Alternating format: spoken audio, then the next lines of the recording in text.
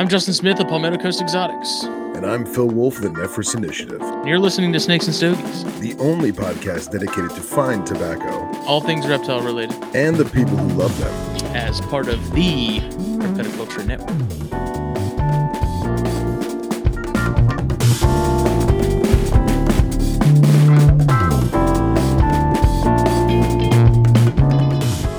There you are. You shouldn't tell people you have a delayed mouse. No, it just like it works, and then it like if I wake it up, I guess after it sits for a few minutes, it's like what? Nice. It's Logitech, and it's technically not fully compatible with Mac, anyways. It just works, but it doesn't work perfectly. But for $20, I'll take it because it came with this handy dandy keyboard that also seems to kind of work when it wants to, but it's better than nothing. You're a frugal professional. I'm sure. Hello. How are you doing? Welcome, everyone, young and old, to Snakes and Stogies, episode 104. You might notice something a little different about the screen here. So I was going to let you jump into that.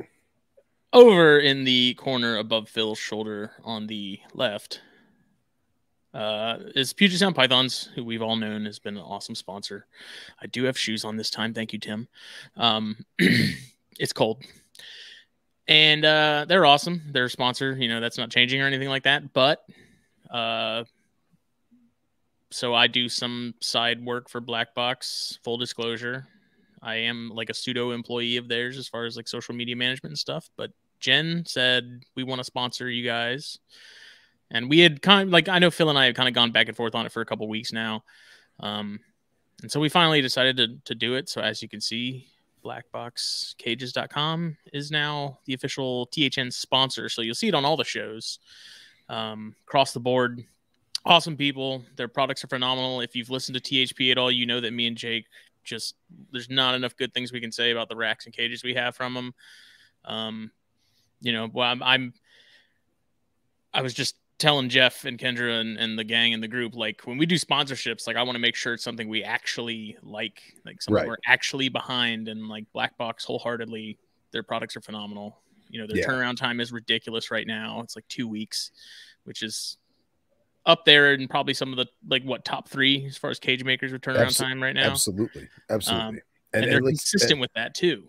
And it's not something that's just mass produced in high volume and just slapped together. You know what I mean? It's American made, it's a American family business. design, family, small business, mom and pop, if you will.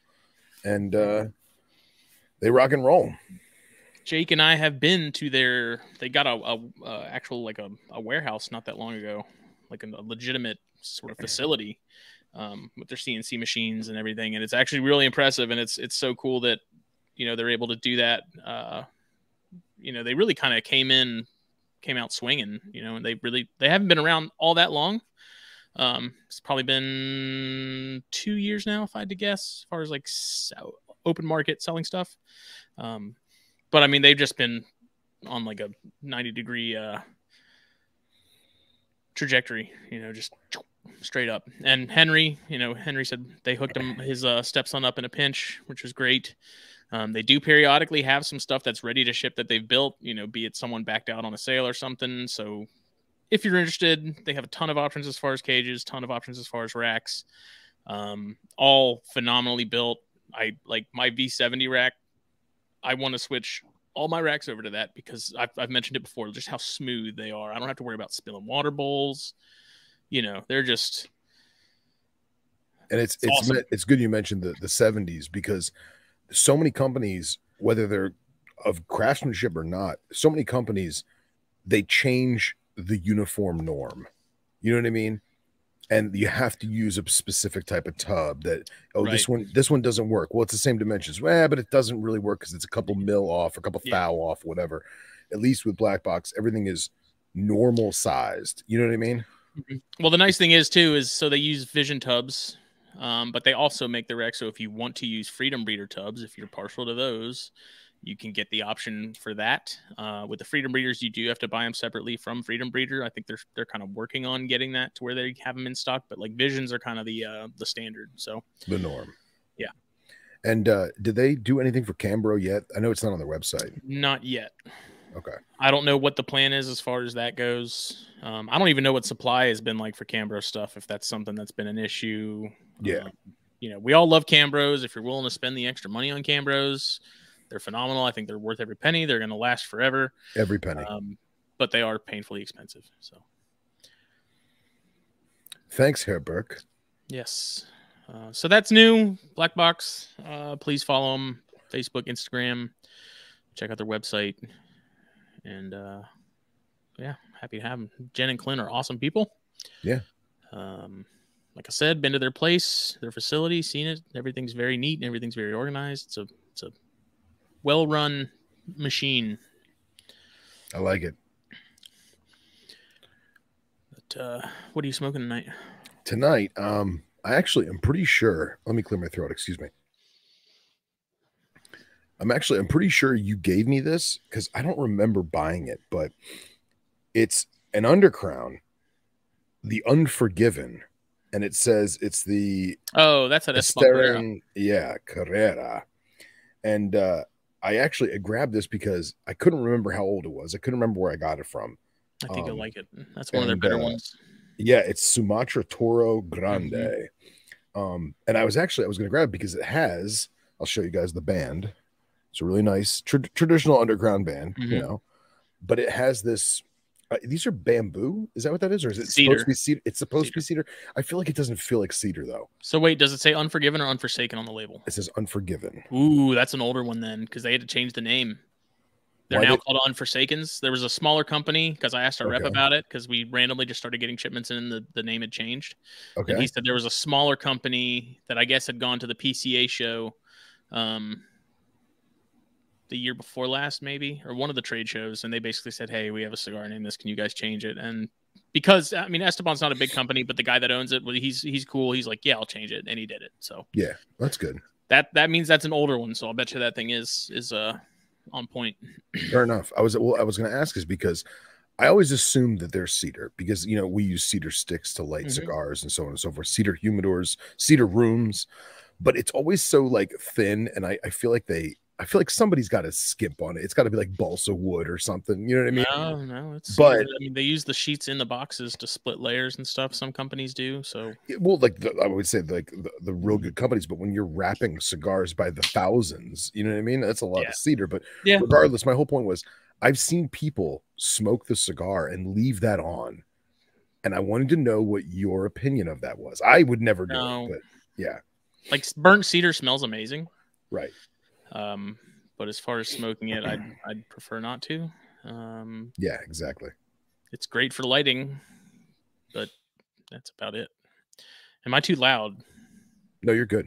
Okay. Am I too loud? No, you're fine. I'm still like cautious with this new interface as far as having everything dialed in where it needs to be. So it sounded fine on THP. So. Oh yeah, you sounded good on THP. I'm trying to figure out because I have this lovely boom arm from the one and only beautiful Anna Maria, but I have it all jerry rigged, as many of you know. So I'm trying to figure out if I should keep it here or if this is too close, if I should like move it to here. If is this too not, and I move it like this. And then I also feel like I have this thing in my face the whole night, but who cares? Because nobody's really watching us, you know. Yeah. I don't know. You'd be surprised, man. We have a good amount of people that watch these, I guess, either during or after the fact. Yeah, I was actually not to toot my own horn, but Nipper and I's new show, Venom Exchange Radio, broke 170 listens in like the first 4 days. That's awesome. Yeah. So if you guys haven't heard that yet, go check it out. It's finally up on Google. It's up on Apple. So, and Spotify, of course. And yeah, there you go. Thank you, Billy Jenkins. You're always watching and we love it. Phil sounds smooth, the Podfather said. Oh, well, thank you, Herr Burke. So what are you smoking tonight? I have a LFD Capitulo Dos Chapter 2. can't see it. It's Yeah. so there's a chapter 1 and there's a chapter 2. Chapter 2 is Yes. the Colorado wrapper with the maroon band, and then the chapter 1 is the Brazilian Maduro with a dark black band. Both are phenomenal. Definitely something if you like them strong. And then I have some Crown Heads. They have an everyday smoke kind of line, like budget smoke. It's like $6 and change. It's called the Juarez, and it's really good. So is that their version of the oh man, what are those Drew Estate like leftover cigars? They all put the same band on. What the hell is that? Papas Fritas? No, it's a black and red band. It's got like big bold letters. Factory Smokes? Yes, Factory Smokes. Thank you. No, I don't know. Okay. These actually come in boxes, but dude, those Factory Smokes, those are freakishly good for a $3 cigar. Yeah. Like, and I was telling, Raj, the owner of the shop, was like, man, if there's anyone that was going to pull off a really good bundle cigar, it's going to be Drew Estate, because none of the other companies are really going to take the time to put effort into it to make it good. They're just like, yeah, it's a cigar, it's good, it's passable, whatever. Right. Drew Estate, man, they have multiple sizes in like all the different lines. There's a sun grown, there's a Maduro, a Connecticut, and then a sweet, so like an acid, more or less. Okay. The sweets are actually surprisingly good too. I like those. I don't know why, because I'm not big on flavored cigars, but those Factory Smoke sweets, maybe it's just because it's that darker wrapper, that Maduro. Yeah. But those are good for $3. I'll smoke the hell out of them. Yeah, you can't beat it. The and by the way, Mike Kasicki says that we're on the wrong side. Which I just realized is very true. Yeah, this is weird. It's kind of actually I learned a trick on the YouTube the other day. Can you click and drag us? I think I can. Click and drag us. See what happens. Let me get my mouse to work first. Because I know if I try and do it, it's going to crash the whole thing. I also figured out why every time there we go. Hey. There you go, Mike. That's for you, buddy. By the way, Everglades Rat Snake doing champion, major growth spurt. I realize why every time we do Snakes and Stogies for the past couple weeks, I haven't had to have you email me the pin code, because I haven't recorded anything with Nipper. So because when I record Nipper, I log out of this StreamYard and log into our StreamYard, and it like resets everything. So that's why. Yeah, so that's the one thing I kind of wish they would fix as far as StreamYard goes. The login stuff is just strange. Yeah, like it's not just a regular login. Like you have to check your email and put in the code every time. Yeah. So Podfather asked what the best $20 stick is, and I'm best $20 stick currently. If we're talking about $20 ish, so like I'll say between $17 and $20. Sure. I would even go to like $22 depending on where you are. The Plasencia Almafuerte, and they have the Almafuerte, they have a Solomon, and they have a Sixto, which is like a 60 ring gauge, but it's an octagon or hexagon. It's kind of strange. Those are good. Those are, I think, right. We sell them for like $20.95. And then, I mean, Liga Privada, Monte Cristo white labels. If you want something light, yeah, go for that Churchill. I'm trying to think. I was going to say, Dunbarton Tobacco and Trust stuff too. Could you guys hear my dog barking in the background? I didn't. Okay, good, because he's freaking out at Peter, and I don't know why. It's not like they live together or anything, I was going to say, in my opinion, I can never remember exactly which one it is, but it's a Padron 1964. Probably the Exclusivo. Yeah, and that is like, of all the cigars I smoke, and like everybody who knows me knows I'm a number 9 guy. Like that's like my go-to stick. But that Padron 64 with like the Woodford Reserve double oaked is hands down my favorite pairing. I don't know why. It's like, I think they're like $18 or $19 by me. The drink's probably the same freaking price. Yeah. But it's phenomenal for me. I don't know why. I like Padrones. My main gripe with Padron is that they are notorious for rolling their stuff pretty loosely, so they burn fast. They burn hotter and they burn faster. Okay. And maybe it's just because of like sort of my palate and what I like, but to me they're a little too tame. Like Okay. they're very smooth, they're very mellow, they're great for that. You know, that natural wrapper, especially. Sure. I don't know. I like stuff with a little more punch to it. A little But more pep in their step. yeah, the Dunbarton Tobacco and Trust stuff is also in that. The Sin Compromiso. I don't know if did you ever have one of those? Yeah, you gave me one. Yeah. Those are phenomenal. That's a great smoke. I'm trying to. I feel like I'm missing something. I'm trying to get this cedar band off without destroying it so I could save it from my journal. And just take a picture of it with your phone. No, but I like to save the bands. I'm that guy. Oh. I have a box of crap. Now I can't remember the brand. Anyway, it's a bunch of Cubans, and I kept the box because it was a nice Cuban box. And every band that is like memorable or limited edition or whatever, I just throw the band in there. So I feel like I'm gonna pull this and it's gonna just explode in my hands. Like, oh, it's coming! It's coming!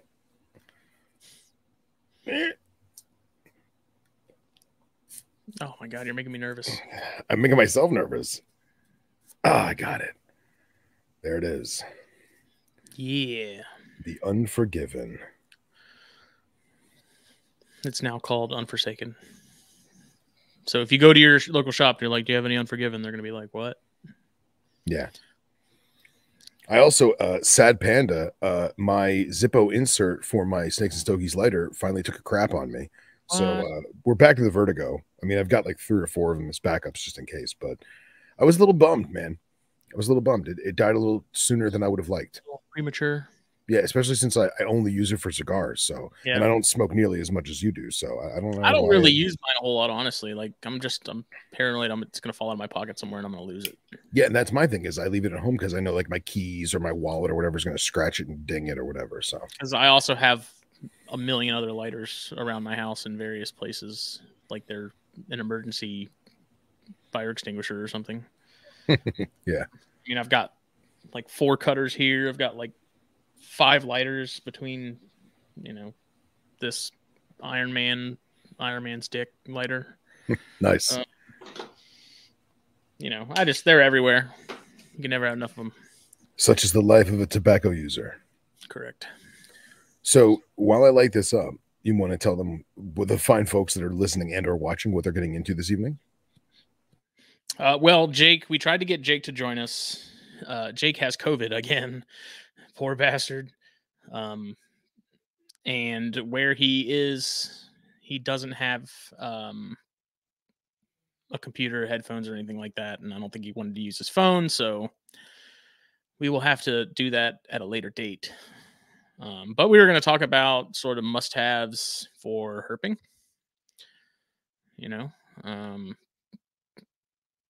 Having been to Texas and doing road cruising stuff around here and whatnot, I just thought it would be a good, Phil being the prepper that he is. I don't know if I consider myself a prepper. I just like to be prepared. Sure. Ned prepper. So, all right. So on that topic, I keep a backpack in my car. It is not an end of the world backpack. I am not a prepper. It's a bug out bag. It's not even a bug out bag. I don't call it a bug out bag because it's not for civil unrest. You know what I mean? It's what I like to call my I have to walk home backpack.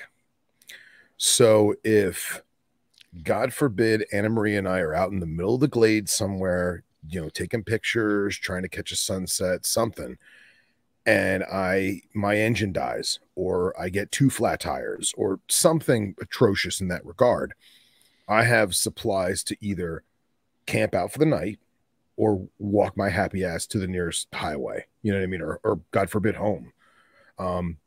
There's pretty good cell service in Florida, except for where we go herping. So it's always fun when I have like friends from out of town or family visiting and they want to see the Everglades, and I'll take them out there, and they'll be on their phone doing whatever, and they'll notice the bars drop off, and then I'll be like, hey, go on Google Maps or go on Apple Maps and see where you're at. And it's just a green screen with a blue dot in the middle.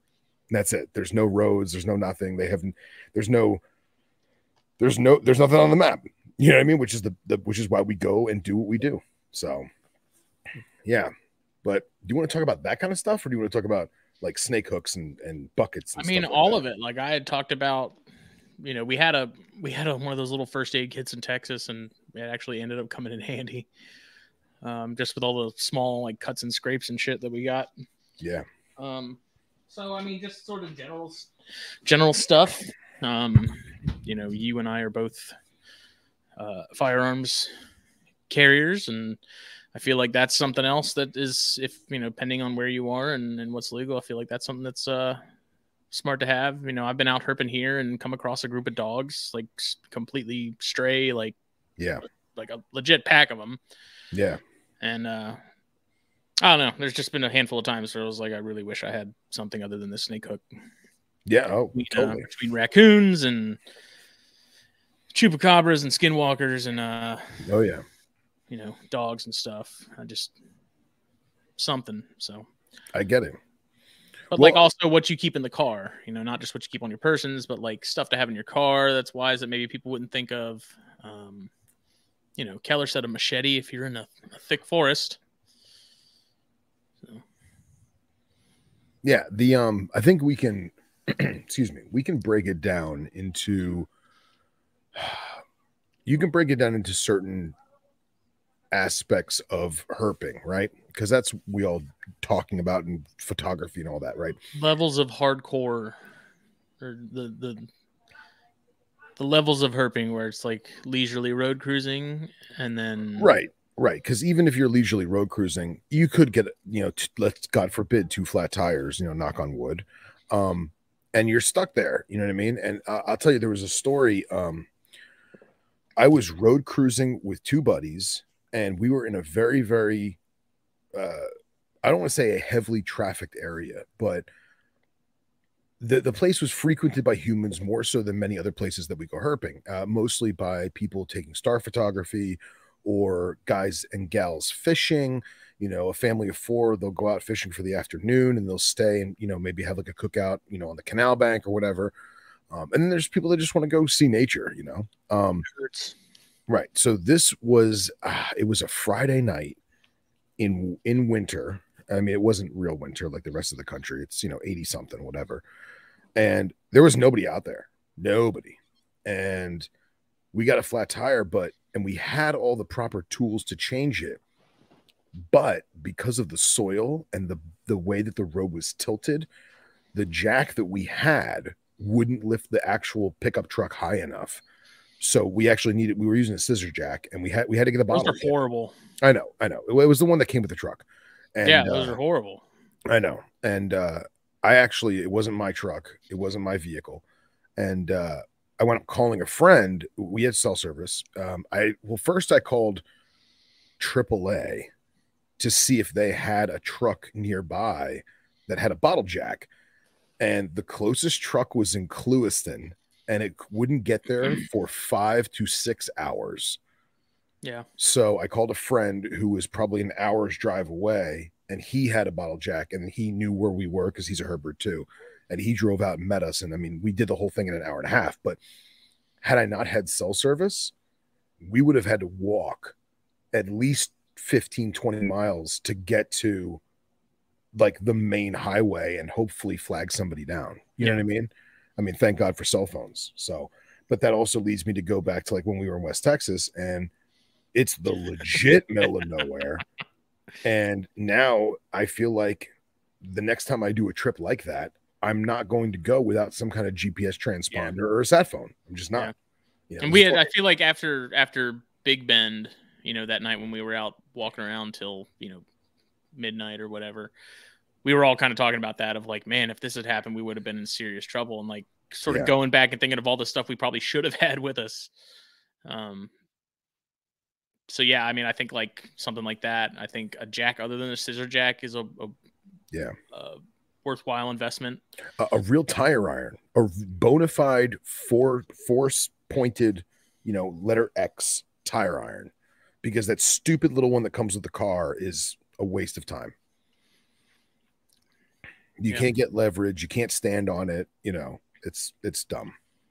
But I guess if we're talking about equipment that you just always have in your car, whether you're going, to the grocery store, or you're going herping, or you're going camping, or you're going bird watching, whatever you do.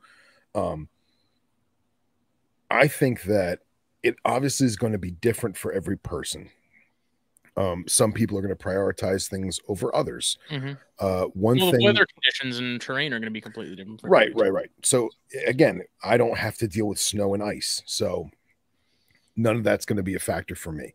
I will say this though: I always have multiple pieces of 2x4 because there's a high probability that I'm going to have to jack a tire up or add layers of some kind of traction because of sugar sand or wet sand or Bartolini sand.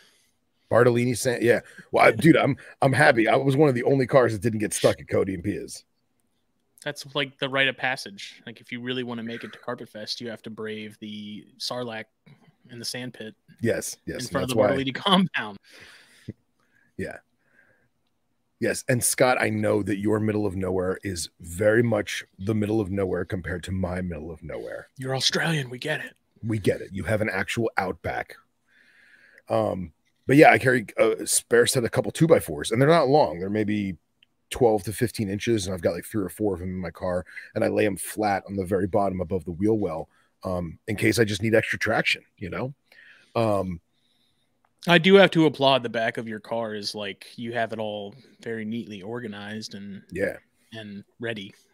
Yeah. I have a Sterilite tub that is probably a 44 or 45 quart. It's big enough that I have an air compressor. I have a set of jumper cables, a roll of toilet paper.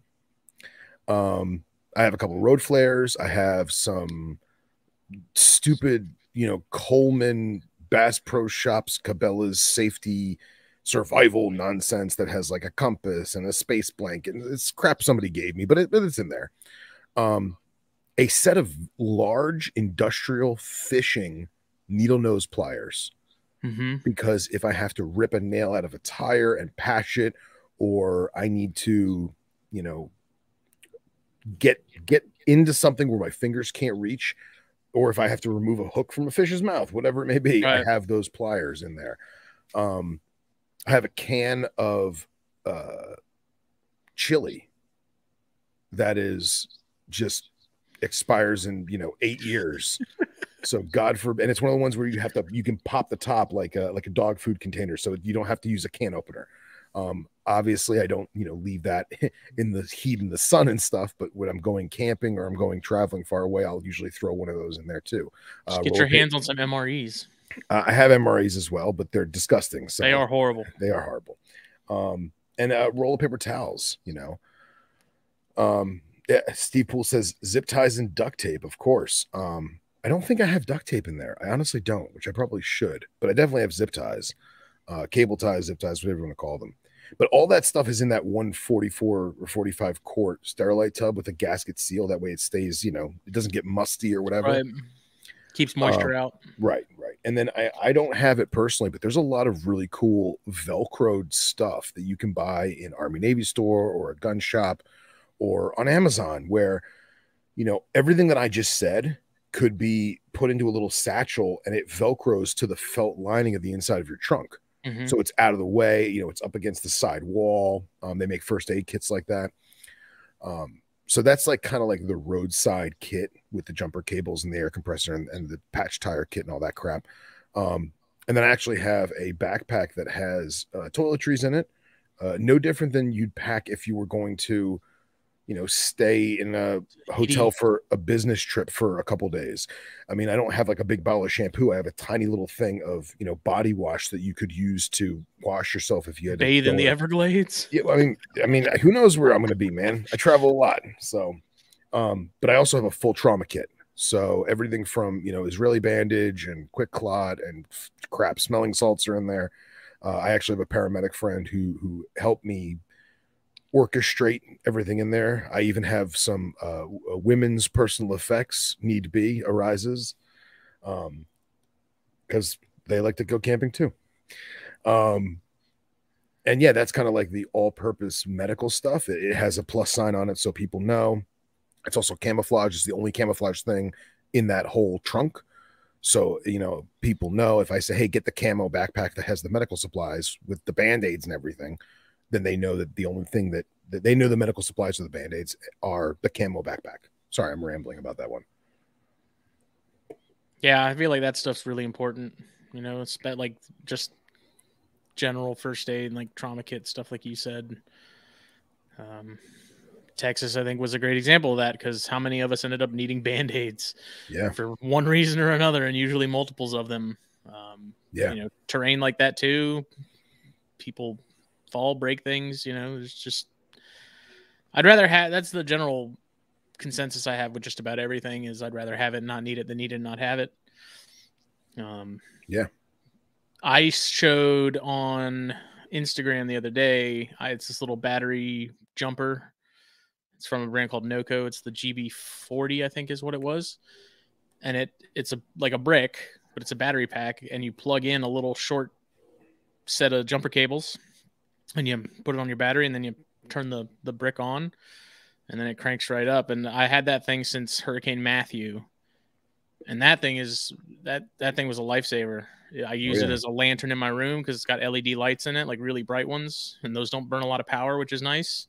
The thing holds a charge forever. Like, there was a point, I think, where I had it in my car for like a year and hadn't turned it on, and it still had almost a full charge. You can charge phones and stuff with it. It does have the ability to plug in USB, and it's been a lifesaver. Like, I'm even for just being stranded in a parking lot, if my battery died, like on my old Toyota, there got to a point where I had to replace the battery, and I just hadn't done it yet. So anytime I wanted to go somewhere, I had to jump it, bust out that battery pack. You don't have to hunt someone down and say, hey, can you give me a jump? You don't have to get the cars angled all right and get have long jumper cables. Like, it's great. And I think that one, I want to say, was around $100 or $150. I got it for Christmas. And you can recharge that, right? Yeah. Good. You just plug that. It comes with a car plug, so you can plug it in the cigarette lighter and charge it that way, or you can charge it through the USB cable. Something like that is, I think, super important to have too. Once again, I'm thinking Texas, remote areas, where if you want to save yourself the hassle of walking 10 plus miles to the next available human being, something like that for something as simple as a battery is a lifesaver. And those pliers, like I said, terminals come loose and stuff. A pair of pliers will fix that. There's just I also really have don't think to the possibilities. Oh, 100%. I also have a full socket set for both metric and imperial measurements. That stays in that same trunk thing, and then there was another thing that I'm forgetting. I talked about the flares and I have a little mini solar panel. That cool. It's probably the size of like a very large iPhone. Whatever the largest iPhone is, it's probably about the same size as that. And probably about 3 phones thick. It's about that thick. My buddy Chris gave me that, and it has all the different hookups for micro USB, lightning cord, whatever it may be. So, and it also try it out. Did you play with it? Have you tried it out? I did. It does not store energy well. So basically, you need to have it out in the sun for a few hours, and it will charge a cell phone, but that's about it. I would not expect to power a vacuum cleaner or anything off of it. That is my gripe with that Noco brick, is if you can charge a phone with it, but it's so slow. Like, I'd leave it. I had my phone plugged into it overnight when we were bunkered down for Hurricane Matthew, and I think it still wasn't even fully charged by the time I woke up the next morning. But it kept it on, and it was nice because I could just go and, at the time, I took my dad's truck and just left my piece of crap car in case a tree came down, at least to hit it, not my dad's new truck. And so I just plugged it in my dad's truck when I needed to recharge that brick, and then just pull it out and use it as needed. So, no, I get that. And I also think there's also things that you get right before your trip. Like, I made the joke about the can of chili. You know what I mean? If I'm going on a long camping trip, we're obviously going to bring food and beverages and everything else, but I will always throw that can of chili in there, because you never know what happens, man. Animals could ransack your cooler. Yep. You know, the cooler could fall off the back of the truck on the highway. You know, like, you know, things happen. And if you need to eat it cold out of the can, you can. But at the same time, even if Anna Maria and I are going out to the cane fields just to do like a quick, like maybe 3-4 hour road cruise trip, um, we'll stop at, you know, the gas station and get bottles of Fiji water. Haha, Fiji, shout out. We'll get bottles of water, we'll get sodas, snacks, whatever. And as long as you remember to do that, the same way that you remember to top your tank off, if you remember to do that, then in theory, you shouldn't have a problem. It's when you're going for long, extended stays in the wilderness that you really need to map out everything in terms of rationing weight and food and all that jazz.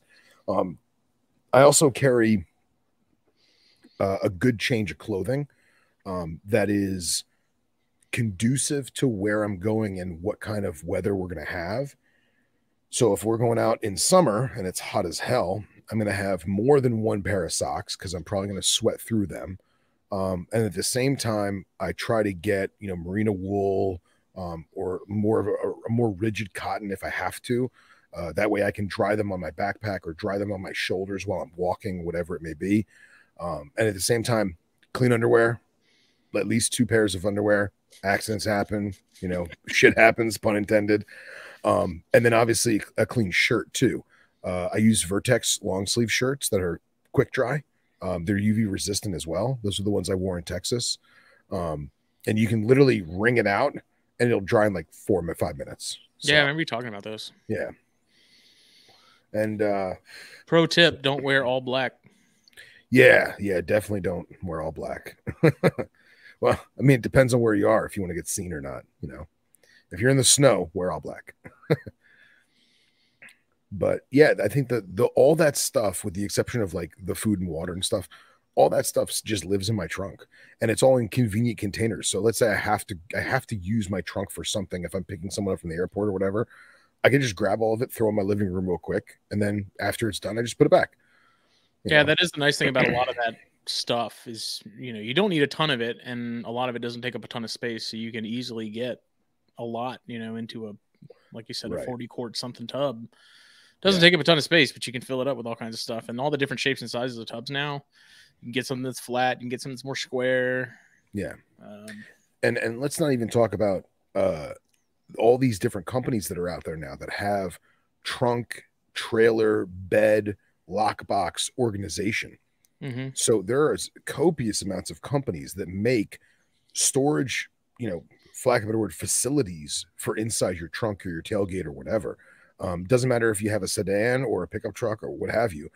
They're discreet. They usually look like they're just one big box.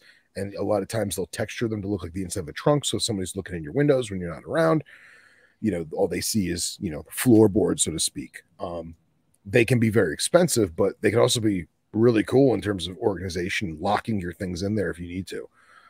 So definitely look into some of that stuff. And then one other thing is, going back to environmental stuff, if you're going to be in a very hot environment, it may behoove you to take an extra container of coolant. Yeah. If you're in the snow, you may want to take an extra thing of antifreeze. You may also want to take heat packs and hand warmers and things of that sort. So obviously, you know, where Justin and I live, it's not the harshest of conditions, so we don't have to pack as much as some of the other folks. But then again, most of the people watching this probably don't go herping in the snow necessarily. So, but you get what I'm saying. Yeah. What do you, as far as like a knife goes, like what's your preference in terms of like everyday carry knives? You know, so what do you usually? Again, get what works for you. Obviously, abide by your state and local laws in terms of carrying a knife or carrying an edged tool or an edged weapon, and carry what works for you. If you're strictly looking for an outdoor knife and a fixed blade works for you, then go for it. That doesn't mean you have to have a giant knife like Rambo, but it should be something that is got a good handle on it and easy to sharpen. Be a lot cooler if you did. It'd be cooler if you did. But again, there's copious amounts of brands out there, right? With all different gimmicky stuff, but find what works for you. If you want a fixed blade, carry a fixed blade. If you want a folder, get a folder. Make sure that's sharp before you go anywhere. Benchmade has a really cool knife. I don't carry it because it's not conducive to what I do, but it's called the Triage, and they make it both in an automatic as well as just a normal folder. It's a normal knife that is serrated. It has no tip. The tip is snapped off already and shaved into a chisel tip. So you could use it as a driver or a screwdriver or a pry pick, if you will. I know a lot of maritime guys, they buy it because they can cut rope with it. They can unscrew stuff. They can use it, as a pry tool if they need be. And then on the other side is a glass breaker and a seatbelt cutter. So it was intended for, first responders, but the amount of things that can be done with it is amazing. Leathermans and multi-tools. I'm highly considering becoming a multi-tool guy. I think it's nifty, to have everything. Now, does that mean I'm going to walk around with a leather on my belt? No, I work retail sales, I don't need that. But when I go out in the woods, sure, I'll probably bring it along. I carry an automatic folding knife in my pocket every day. I use it every day. I mean, I have box cutters at work too. I try not to use my pocket knife if I have a box cutter handy, but I find that in my day-to-day work, it does what it needs to do. It's a Benchmade. Oh, you bougie? You fancy? Yeah. But again, find what works for you. If a $20 Gerber from Walmart that opens and closes and is serrated, if that's what works for you, rock and roll. Do Glock it. Knife. I have a Glock entrenching tool, yes. I had one for a while. I sold it. It's actually on a backpack that I don't even use anymore. I keep a box cutter on my computer bag, mostly because Raj ends up pocketing the shop box cutter or putting it somewhere where I can't find it. Like he'll set it on a shelf or something and I don't notice it because it blends in so well with everything else. So one day I said, screw it, I'm buying my own. And it's mine and mine alone and stays on my bag. Nice. Good. The Scott super glue. Yeah, Scott says needle and thread, super glue, Leatherman in a glove box. I agree with all that. 550 paracord. Paracord is fantastic. I have bright neon orange paracord because I am not a secret squirrel. I want people to see me. I want to be seen. So if I have to use it as a marker to see where I've walked, like Hansel and Gretel, or if I need to tie my own shoelaces, it works. You can also split 550 cord and pull it apart in strands and use a smaller, thinner thread if need be, as well as the core actually lights on fire pretty well. So if you need to use that as some kind of kindling or something, you can do that too. But 550 cord is cheap and works like a son of a gun. What about do you have anything in your car for like fire? You keep like a flint or anything like that? No, because I always have a lighter on me, or two lighters. I usually keep a Bic lighter in the door of my car because I lose my Bic lighter because I am a cigarette smoker. I lose it on occasion. And then I also have a torch for smoking cigars. So I usually don't worry about that. But I also have marine flares and there used to be a flare gun. I don't know what the hell happened to that thing. Scott said tough to stitch yourself up with paracord. That would suck. That is true. That is very true. Yeah. Yeah, in that case, I would think just even if it's a small roll of some heavy test fishing line, not the nylon or plastic stuff, but the I don't even know what the hell the proper term is for it. I can't remember. Don't stitch yourself with monofilament. Yes. Yeah, but that makes sense, Scott. It does. That does. But then again, I don't know how to stitch. I know how to sew, but I don't know how to stitch. So I probably wouldn't be too keen on that. I figure if you have to do it, you'll probably learn pretty quick. Yeah. But again, I also have gauze and quick clot and Israeli bandages and wraps and all kinds of trauma crap. So, and yes, your Walmart venom extractor. A funny story about the Walmart venom extractor. So I saw one on the shelf here the other day, and I was like, "Are we still selling these things? Like these are still." Yeah, they're still a thing. From what I hear, they actually work pretty well on certain mosquito bites. So I got one of those as a gag. Somebody gave me one as a gag gift. And when I moved my late mentor's collection from Florida to North Carolina, I drove up and then they flew me back. And I had brought that with me. And inside that kit has a single blade shaving razor, right? Um, it's a big razor, but it's just a really crappy one. And I guess the idea is you're supposed to shave the area before you extract it because the hairs in your arm, they'll, inhibit Break the suction, seal. Yeah. right? Break the seal.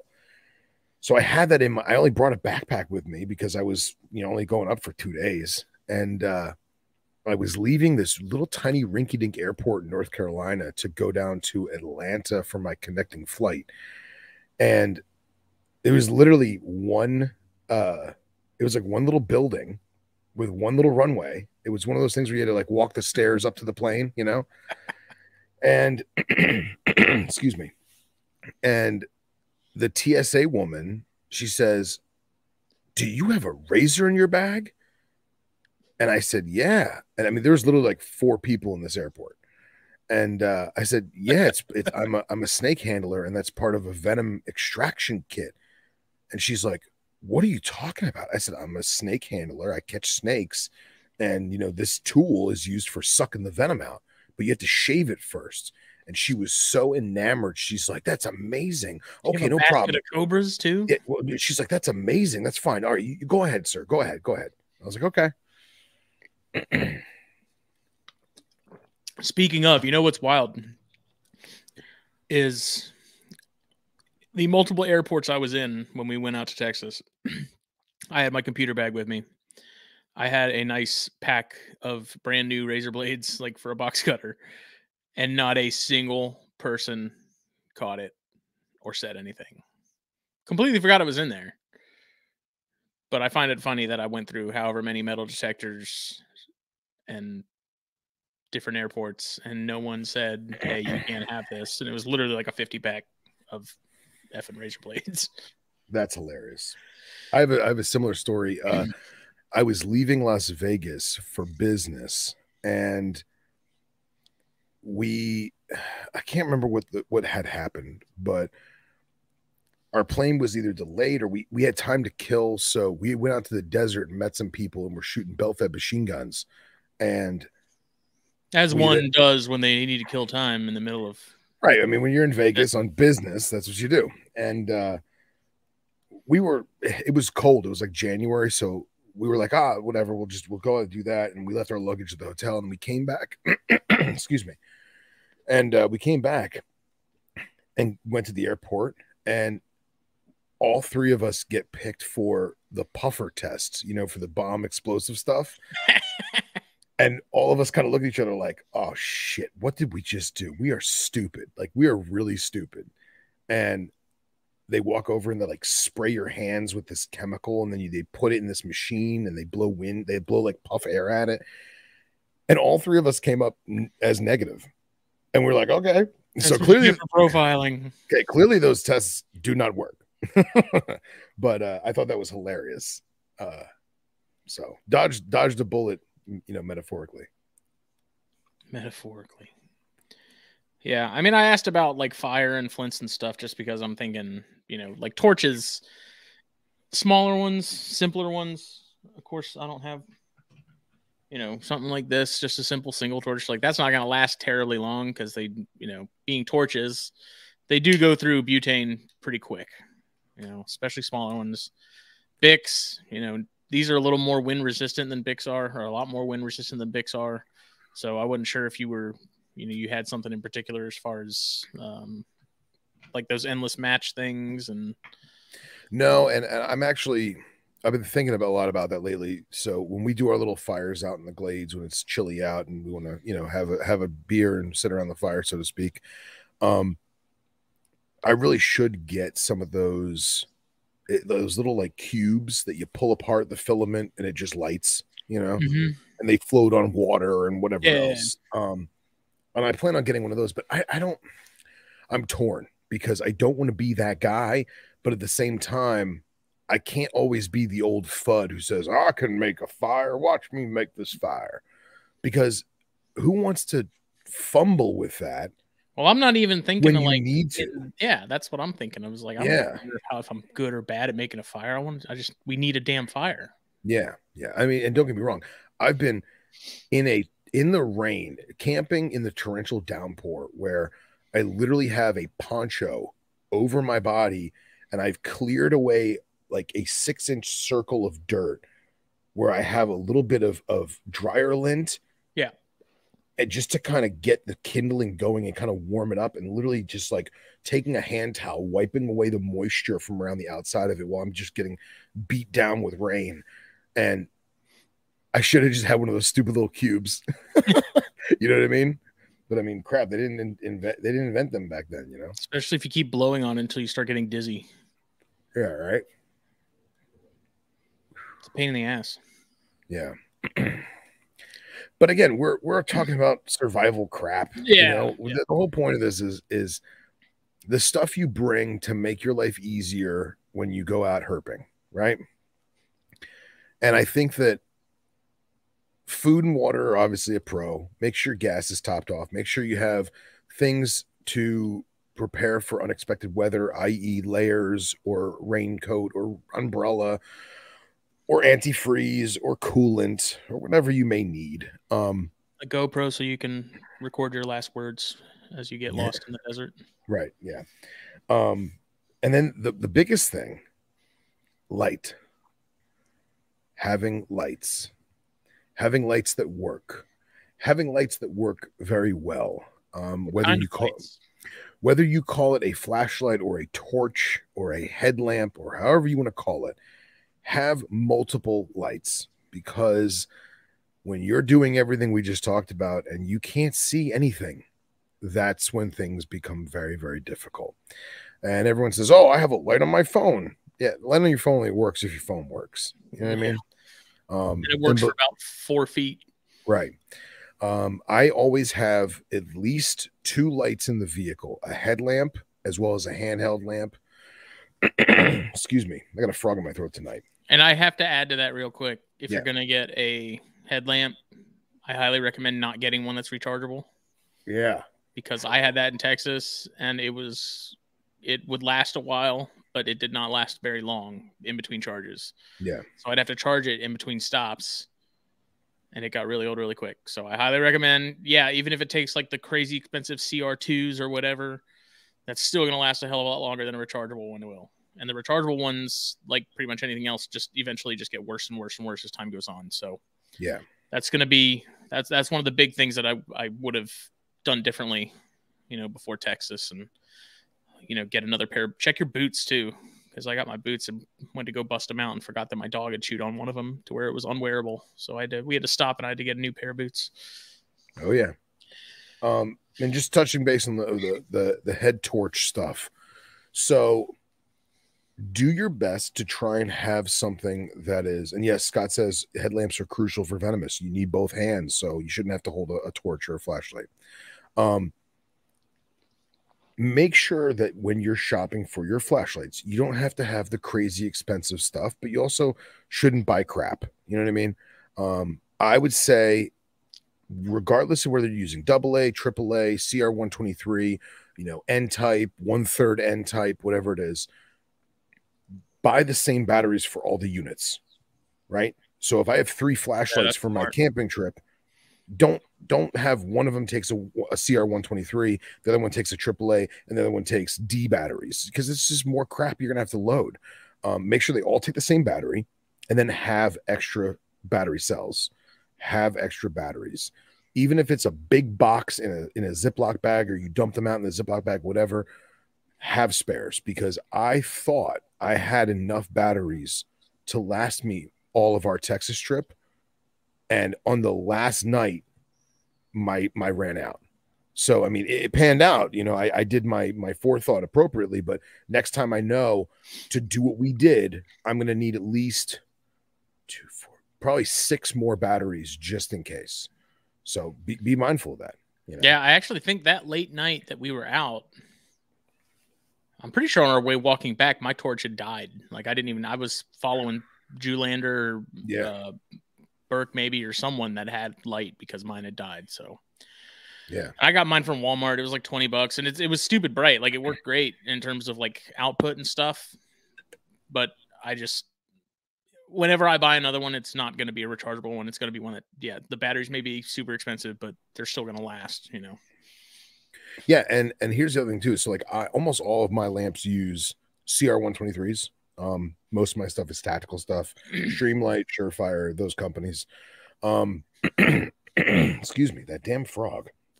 I buy Surefire CR123s by the box. So if you go to Walgreens or CVS and you buy two CR123s that are Energizer brand or RC brand or whatever they are, it's like $9 for two. At least. I think they're actually more Yeah. than that.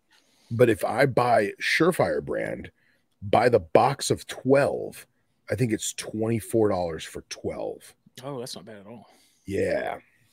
So, and you can buy them pretty much anywhere. Obviously, gun shops, pawn shops, that tactical type stuff, that police supply store, they're going to have it. But I'm sure you can find them on Amazon. I'm sure you can find them, you know, Walmart online, something like that. But I was unaware there was a cheaper option. I always assumed you just got reamed anytime you needed them. No, and that's the thing is that the companies like Energizer that are selling their product at Walgreens, they're not expecting that type of clientele to, right. Yeah, you see what I'm saying? Yeah. So there is always an option. And I also have, back in the day, Surefire used to make a battery cell holder that had like a little lanyard on it, and it was airtight and watertight. So what I'll do is I'll get that box of 12, and it holds 2, 4, 6. It holds 8 batteries in the cell holder. And I'll put 8 in there. And then as I'm dumping them out of my headlamp and swapping them out, I put them upside down. So I know which ones are dead and which ones are good, you know. And then when I get back to the hotel or I get back to the campsite, I'll dump out the dead soldiers, so to speak, and then put new ones in. Well, how long do those usually last you in your headlamp? Because yours was serious. Like, I remember yours was hardcore.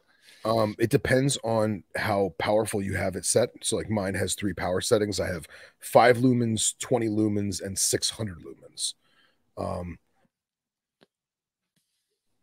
Sorry, man, my throat's all froggy. Ribbit. So you have more powerful stuff now. My headlamp is probably 4 or 5 years old at this point. The same unit that I have, which is ProTac HL, I think now is like 1100 lumens. But at the same time, it's ridiculous. You don't necessarily need. Yeah. You have to look at not only the candela, but you have to look at the power of the lumens in relation to what you're doing and how long are you doing it for. So, for example, like I think my headlamp on 5 lumen setting is like 8-hour or 12-hour runtime. But if I push it to maximum power, it's only going to stay lit for like an hour, and then it's dead. That's crazy. So what I would do is when we were walking those cuts, obviously it's turned off in the car. The minute I get out, I click it onto 5 lumens just so I could see, you know, what's my feet in front of me. And then when we actually see something or I get to the cut, I can shine real quick and just hit it at 600 lumens, look around. Okay, I don't see nothing. Downshift, you know, and go about it that way. Poole had another nugget of wisdom here. Just said a quick tip for 18650 rechargeable batteries. A 12-gauge shotgun shell case will store them, and you can use the orange Coleman waterproof match case to store a single on the go. Oh, that's brilliant. I didn't even think of that. Yeah, because those 18650s, that's 2 CR123s, and they're micro USB rechargeable, correct, Steve? That actually makes a lot of sense too, because you figure a standard 2 3/4 inch 12 gauge is 70 millimeters, which is probably the same size as those 18650s. Yeah. Yeah, that's good. Yeah, because come to think of it, I think I have 2 flashlights that use 18650s with micro USB, and it always drives me crazy because the micro USB, it takes so long for the damn thing to charge that I get annoyed and I just throw it in the car and just put I just put 2 non-rechargeable 123s in there just because I get frustrated. You know what I mean? But yeah, long story short, have lights, have batteries, make sure they are of quality. I'm not a big fan of a lot of the newer stuff that's made overseas. I'm getting curious about Mod Light.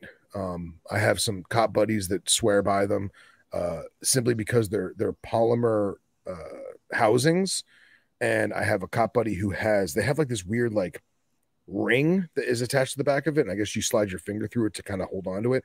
And he fell and landed on his fist, and the plastic broke. And he said that if it was metal, he would have broke his finger. So little things like that, I think, make a big difference. But at the same time, I like metal headlamps. I like metal flashlights that are handheld because I ding them and bang them and all kinds of. I had a Streamlight ProTac 1 that fell out of my pocket on an open-doored Grumman Tiger on the runway, and it bounced down the runway. And when we landed like 6 hours later, it was sitting in a puddle in the rain, dinged up, scratched up. I guess other planes had driven over it, and it still turned on and worked. So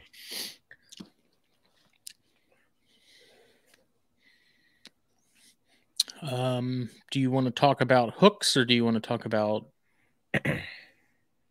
force multipliers? Whichever you prefer.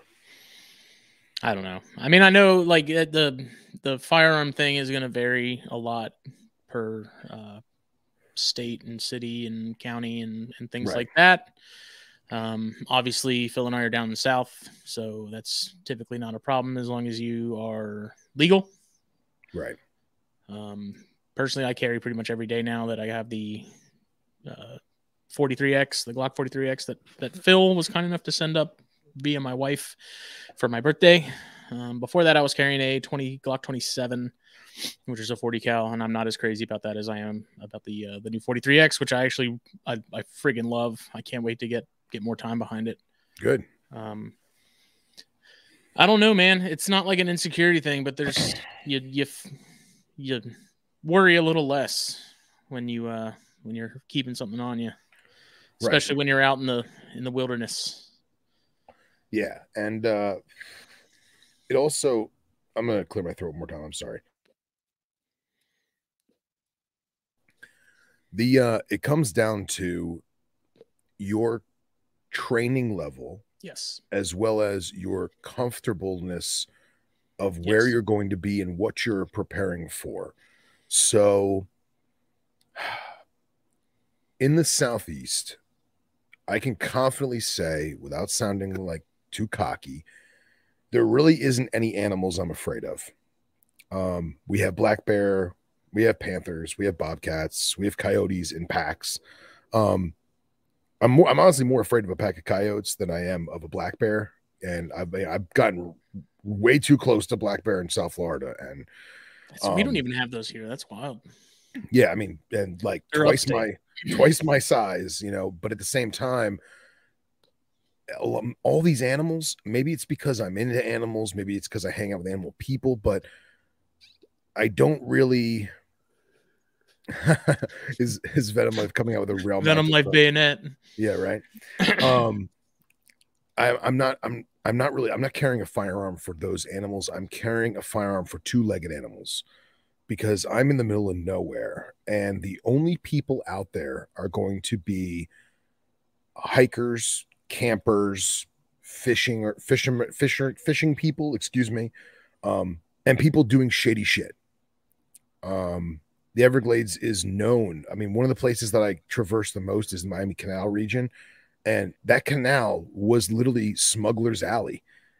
Drugs, you know, people, vehicles, whatever they were transporting, and there's still a lot of shady stuff happening out there. So I carry a firearm that's catered for people, not for a grizzly bear or a Kodiak or a mountain lion. You know what I mean? Like that's not my intent. So if you live in those alpine regions and those are the things that you're dealing with, or those are the things you want to prepare for, then obviously you're going to carry a different assortment of tools than I would. So, but that being said, regardless of what you're carrying, you need to train. You need to train, and you need to also have situational awareness to the best of your ability. Even if that means taking a class on situational awareness. And, we all go to the gun range. We all stand in the indoor gun range in a little cubicle, and we shoot at a non-moving paper target. And that's not life. You need to train. You need to get outdoors in an outdoor range with an actual instructor with reactive targets, whether they be steel or moving or self-healing. And you need to train for what you're, in theory, preparing for. So it's literally like a martial art is the way I look at it. Yeah, 100%. And I was in martial arts for a while in high school, and it was all about muscle memory and being able to do things but do them properly without thinking about it, if that makes any sense. Yeah.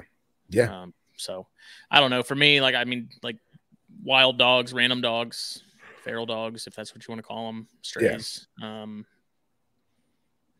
That's kind of my big thing, at least. We have bobcats here. I've never seen one. I've heard coyotes, but I've never seen any. But I don't know. It's just one of those things where you worry a little less. Sure. And I mean, a lot of times, like a pack of coyotes, if you pop off a 9mm into the grass, yeah, they're gonna shit a kitten, or it may rile them up. My coworker, he's just getting into being an outdoorsy person, and he's a city guy, and he started going down to Big Cypress on his own just to kind of get a feel for it. And he's driving down one of the main roads where like all the people go camping. It's like a nature trail, and he's in his vehicle. He's in a truck, and this bobcat comes out and starts like meowing at him. So he rolls down the window thinking it's like somebody's cat. And he's like, "What happened to your tail, buddy?" Like he's filming it with his phone. Jesus. And the thing just looks at him and starts like growling at him. And he's like, "I don't think you're a house cat," and like rolls the window back up. And that thing was completely fearless of his vehicle, completely fearless of him, probably because it was on a main tourist road. It probably gets fed by somebody. Corn dogs and things. Yeah, garbage, whatever. Marshmallows. And but that right there is something that nobody ever thinks about too. Is most of the time wildlife is afraid of us, but there is occasions when wildlife has encountered humans to the point where they don't care, and you're the next meal, whether they're going to eat you or what you've brought with you to eat. You know what I mean?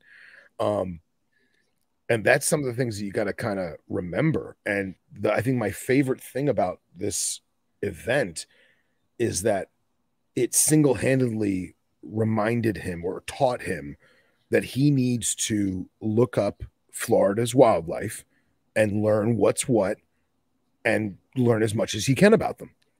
So it was a blessing in disguise, because now he's going to be a better, outdoorsman, if you will, because now he's going to learn what's what and know that, okay, I'm in the woods. This thing has no tail. It's not a pet. Well, that's kind of the goofy thing too, is I have maritime cups in my 27, and all my friends are like, "What do you need those for?" I was like, "Because what if I end up in a swamp and there's gators around, and I gotta get in a gunfight with a gator?" Yeah, exactly. You and Aquaman taking. I'd rather have them and not need them than need them and not have them. Right. It's not like it was cost or labor intensive. Yeah. Everyone was hating on my maritime cups, man. It's legit. It's real.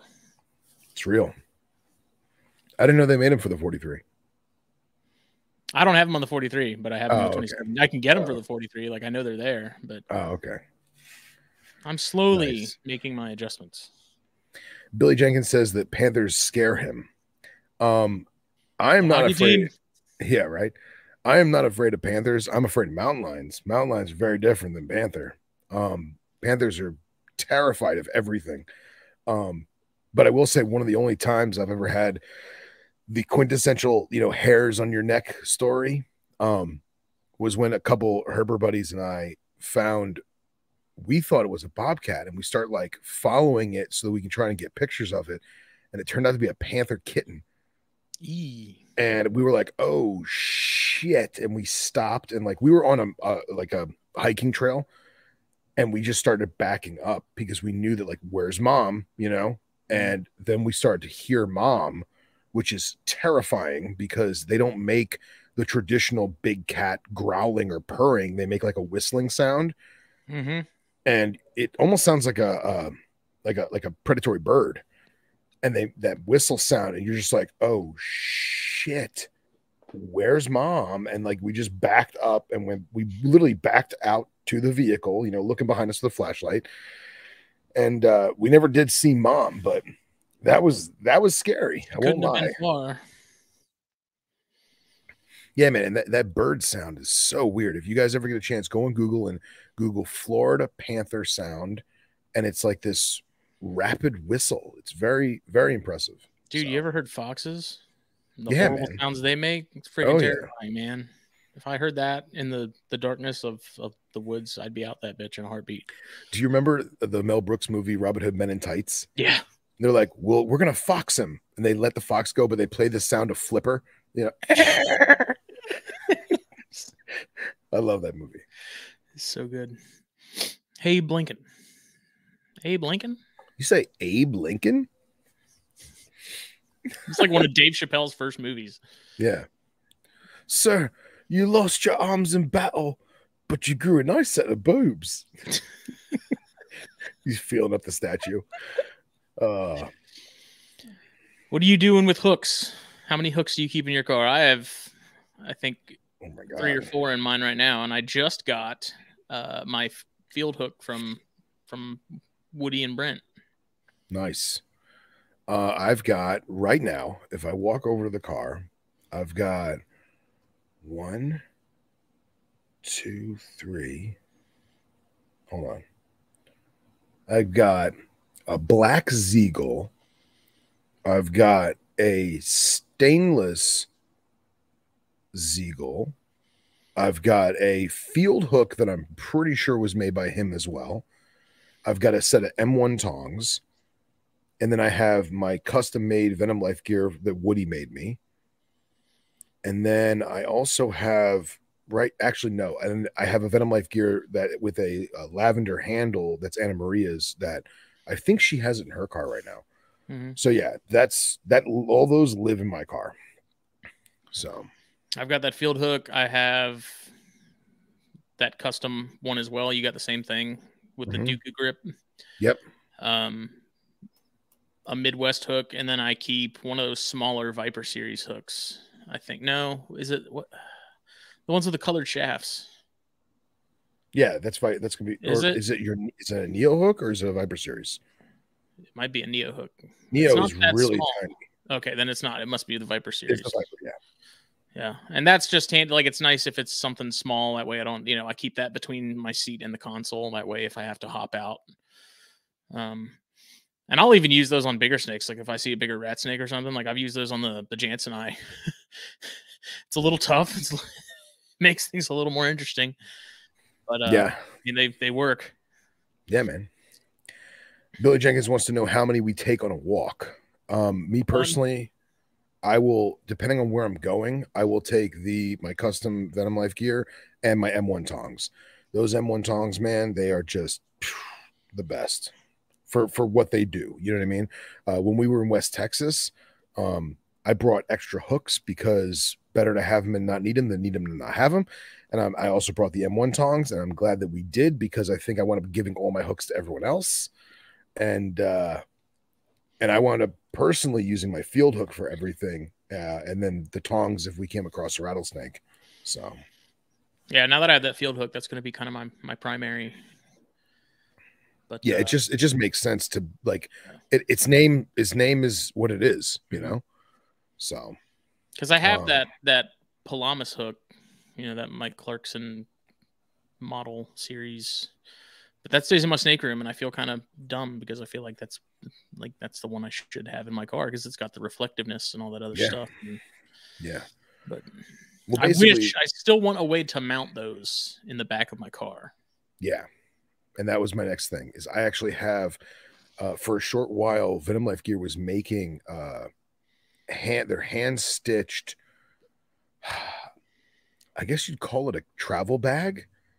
basically picture a golf bag, but floppy, not rigid, you know, and all your snake hooks slide in it, and they're weighted at the bottom with reinforcement so that the tip of the hook won't puncture through the fabric over time, and they're kind of bell bottomed so that the hook head isn't smushed in there pulling at the fabric.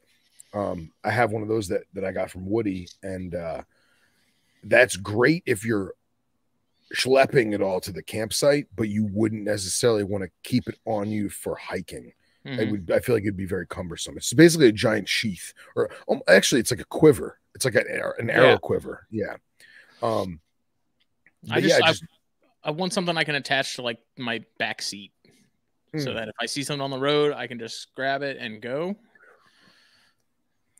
Well, my custom hook is 36 inches overall length, and I keep that in the front seat with me against the door with the handle in the A-frame of it, like right here, and that way if I have to jump out of the driver's seat, I have my hook right there at the ready. And then if I need something out of the trunk, like the M1 tongs or a baby hook, or not baby hook, excuse me, field hook, I can have whoever's with me, Anna Maria or whomever, and I say, hey, grab me the field hook or grab me the tongs, and they know what's what. So that leads me to my next point of, do you have any containers for keeping things? There was a point where I have a 5-gallon bucket with one of the screw-on lids that has a big label that says venomous, and that's what I used to use when I was keeping, the Atrox and stuff, because that's what I would put it in while I was doing cage maintenance. Yeah. It's right here, actually. I should put it in the back of my car again. But that's handy. Yeah. I need to get some ventilation in it. Yeah. So the buckets that we did in West Texas that I made before you guys all got there. So that I basically did the same thing at my home now. So I ordered on Amazon. It's a 7-gallon bucket. So it is 2 gallons more than your traditional Home Depot 5-gallon. And obviously I'm not putting volume of liquid in there, but it's taller, much taller. And not only is that going to be easier on my back if I'm bending over to do this stuff, but it also is just that much more that a snake can't climb out. Right. Yeah, that was the sketchy part with like the the black tail and stuff like that, was getting the lids off and doing it with minimal human skin contacting on them. Yeah, exactly. So I have the 7-gallon bucket, same labels, danger, venomous reptile, do not touch, blah, blah, blah. And then what I did was I got one of those screw-on lids, and then I have air holes drilled in with a step drill bit. Thank you, Henry Martinez. A step drill bit that drill perfect little air holes for ventilation. And at the same time, if I have to put a hook in there and use the hook to turn it, it's the same diameter as the tip of a snake hook. It still has the handle, so I can use the snake hook to lift the handle to me if need be. And then I also drilled a slightly larger hole in the side that comes out through the top of the threaded lid. So if I want to put a bike lock through it and lock the lid shut, now obviously if someone wants to unscrew it, they're going to unscrew it. But at least it's going to deter someone and say, wait, why is this locked? And then they're going to hopefully see the label, God forbid. I mean, I can't imagine anyone near it without me standing there, but shit happens. But I keep that in my car now. I used to keep a wooden crate that was an actual hot box that said, danger, venomous reptiles, and it had screening in it and everything else. But it's just so heavy and cumbersome. And those also, if you keep them in the back of your car, like in the summer, especially down here, like that wood will warp. Exactly. So I had one in it after like a year or two of riding in the back of a car, it was all wonky and bowed out. Yeah. Yep. So, and again, if the bucket's crappy, I'll just throw it away and I'll get another one, or I'll repurpose it for substrate or something, give it to my dad for landscaping. I don't know. But inside that bucket, I keep at all times at least 2 or 3 clean snake bags or pillowcases. And then I'll also have my quintessential Fiji water bottle with air holes applied appropriately. So, and that way, if there's a pygmy that I decide I want to take home, or there's a cool water snake that I want to take home for one of you guys who like Nerodia because you're crazy freaks. And then I have one Fiji water bottle that's like perfectly clean and like not scratched up and nice, and I keep it in the door of my car, and that's for when I finally find my baby Everglades rat snake. He's going right in that bottle. Yeah, the bucket's pretty much all I keep. And wasn't there something about drilling air holes under that rim? For some reason, I remember like so you have the screw-on lid, right? Right. But you have that lip where the handle, those go in. Yeah. For some reason, I remember someone mentioning something about drilling holes through, like at an angle, maybe through, so it's under that lip, so you don't have to worry necessarily about getting fingers. Yes, that is 100%. Yes. Yeah, you're drilling the hole at an angle upward, so that God forbid the snake strikes the hole. The fang, even if the fang goes in the hole, it's not a straight through Still hole. like a shield kind of deal. You're still protected because the fang's coming this way, right? Mm-hmm. It's not going in like that. Yeah, so. I need to do that with this one still. Yeah. Yep. But yeah, you can never have too many snake hooks, and I'm with you on the whole. You want to keep it in your room and keep it pretty and keep it nice, but at the same time, I'm happy that my snake hooks have scratches and dings and wear and tear on them because I use them legitimately. Well, that size is perfect for the room too because I use it for the cyanea, which aren't small anymore. I use it for the Jansenii when I have to. Right. It's the perfect length because it's not so long that it's like clunky, knocking stuff over when I'm trying to do things. Like it's the perfect size for my smaller room. But I do like the fact that it has reflective tape on it, so that if you are herping at night and for whatever reason you lay it down in tall grass or something. So I think that's something I do want to do with my other hooks is get a roll of just reflective tape and just put a little band of it, at the base of the handle. Yeah, it can't hurt. It can't hurt. I bought the travel series from Venom Life Gear, and that has become the Rincal's hook because it's just long enough to keep me at arm's distance, but it's short enough that I can just go and grab a tail real quick. Yeah. You know what I mean? I can bring a tail to me real quick. I don't have to like overreach, and then I usually keep a 40-inch hook next to me in case things go haywire, So yeah, those really are great because my concern was, it's called the travel hook because it can fit in most suitcases, and sure enough, it fit in my bag fine. Yeah. And I was like, that's awesome because it's like you said, it's not super short, but it's not super long. It's like just the right length to where it does what you need it to do. So right, and I highly recommend it. And we've got the bullet point on it, so it rolls a little better. There's mechanics there with the tip of a hook. Of course, that's does make a difference. I think it's 100%, 100%, and yeah, man, it's great because you have so much versatility in all of our tools, and that's like anybody who watched Venomous Etiquette Videos episode 2, which I'm working on 3. Nobody yell at me.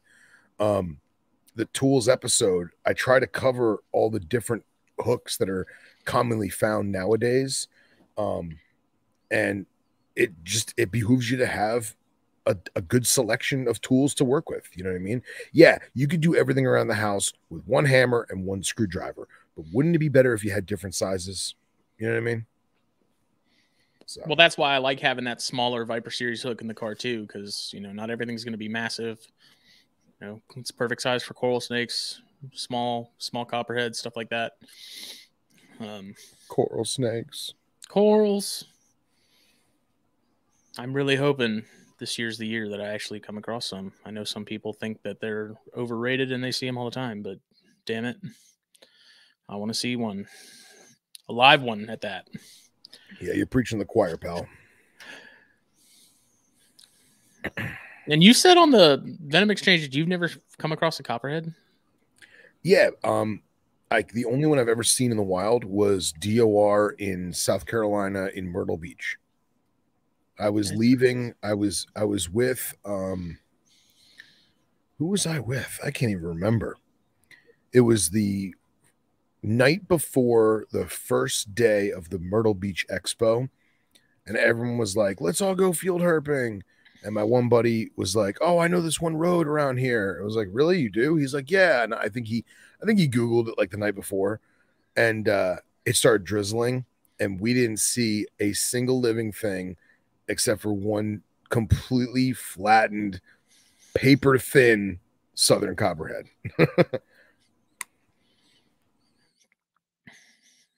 I had that little tiny one in the front yard a couple months ago. That was pretty cool. Yeah. Hadn't seen one that small in a minute. So going back to quintessential herping tools, Dylan said it best. Bug repellent. For those of you who are unaware, where Justin and I live, the mosquitoes will carry you away. I am a firm State bird. It's the state bird. I am a firm, what's the word I'm looking for? I will 100% vouch and endorse Thermacell. Oh, I just got one. We just got one for Christmas to put on the side porch. These things are amazing. Thermacell is a lifesaver. I have literally been sitting in a cypress swamp, head to toe camouflage in the middle of March, turkey hunting, to the point where I gave myself away because I was being murdered and destroyed, death by 1,000 pokes of mosquitoes. Oh, look at that patio shield. No mosquitoes. Yeah.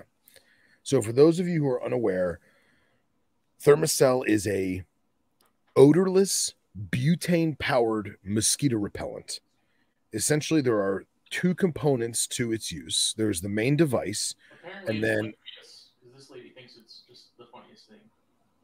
apparently, yes, they look like they're having a grand old time in the Hamptons. So essentially, you have these little blue cards. These blue cards are inserted into the Thermacell device, and a butane cartridge is inserted into the device as well. There is a small pilot light, almost like you'd have on your oven, and a starter. So you turn on the butane, let the gas start to flow, click your starter a couple times, it'll light, and now underneath that blue cartridge or that blue card is a hot plate. That hot plate burns away whatever chemicals on that card, and it keeps mosquitoes away for about 10, 15 feet.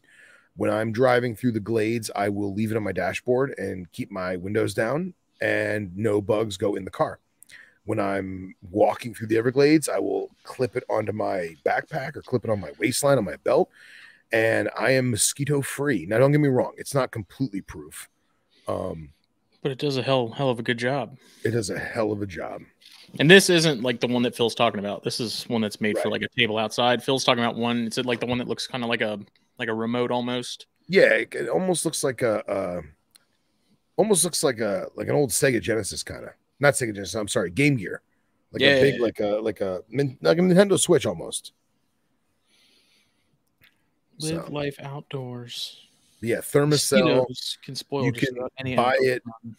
You can buy it anywhere. It's at Walmart. It's at Target. It's at your grocery store. It's on Amazon. It's everywhere. Buy extra cartridges. Put extra cartridge packs in your backpack. Put it in your trunk of your car. I need to buy stock in Thermacell. We need to be sponsored by them as well because they are the only thing keeping me alive in South Florida. Says this accepts up to 4 fuel cartridges for 48 hours of fuel runtime. Wow. Yeah. It's like industrial strength.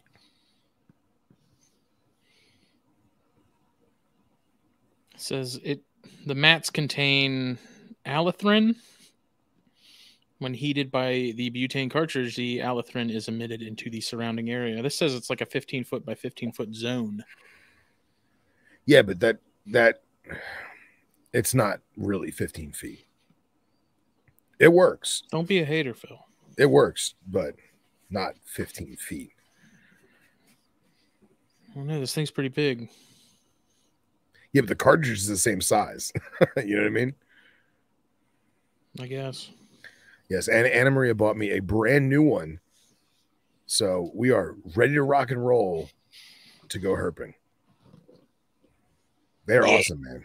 Can't speak highly enough about them. Scott did bring up a good point, and he said the big issue with bug repellent in general is, if you're catching frogs and stuff and you're working with frogs, Yeah. making sure it's not on your hands and that your hands are Yeah. clean. And that's why I don't like bug spray. I never liked bug spray. I don't like DEET. I know Dylan says DEET's amazing. It can't be beat. I get it. It does work like a son of a gun. I don't like it. I don't want to spray aerosol on me and be all greasy and gross. Yeah, I don't like the feeling of it. That's my Yeah, thing. it smells horrible. And I feel really bad about hosing myself down in a natural area. You know what I mean? Because how long is it going to last? What's it doing to the runoff? As soon as it rains, it's getting into the soil, and it's just, I feel like I'm poisoning wilderness when I spray it, but it does work. I think that's by design. Yeah. We're going to keep every single living thing off of you. Yeah, right. Oh, man. But yeah, Thermacell, get it, use it, love it.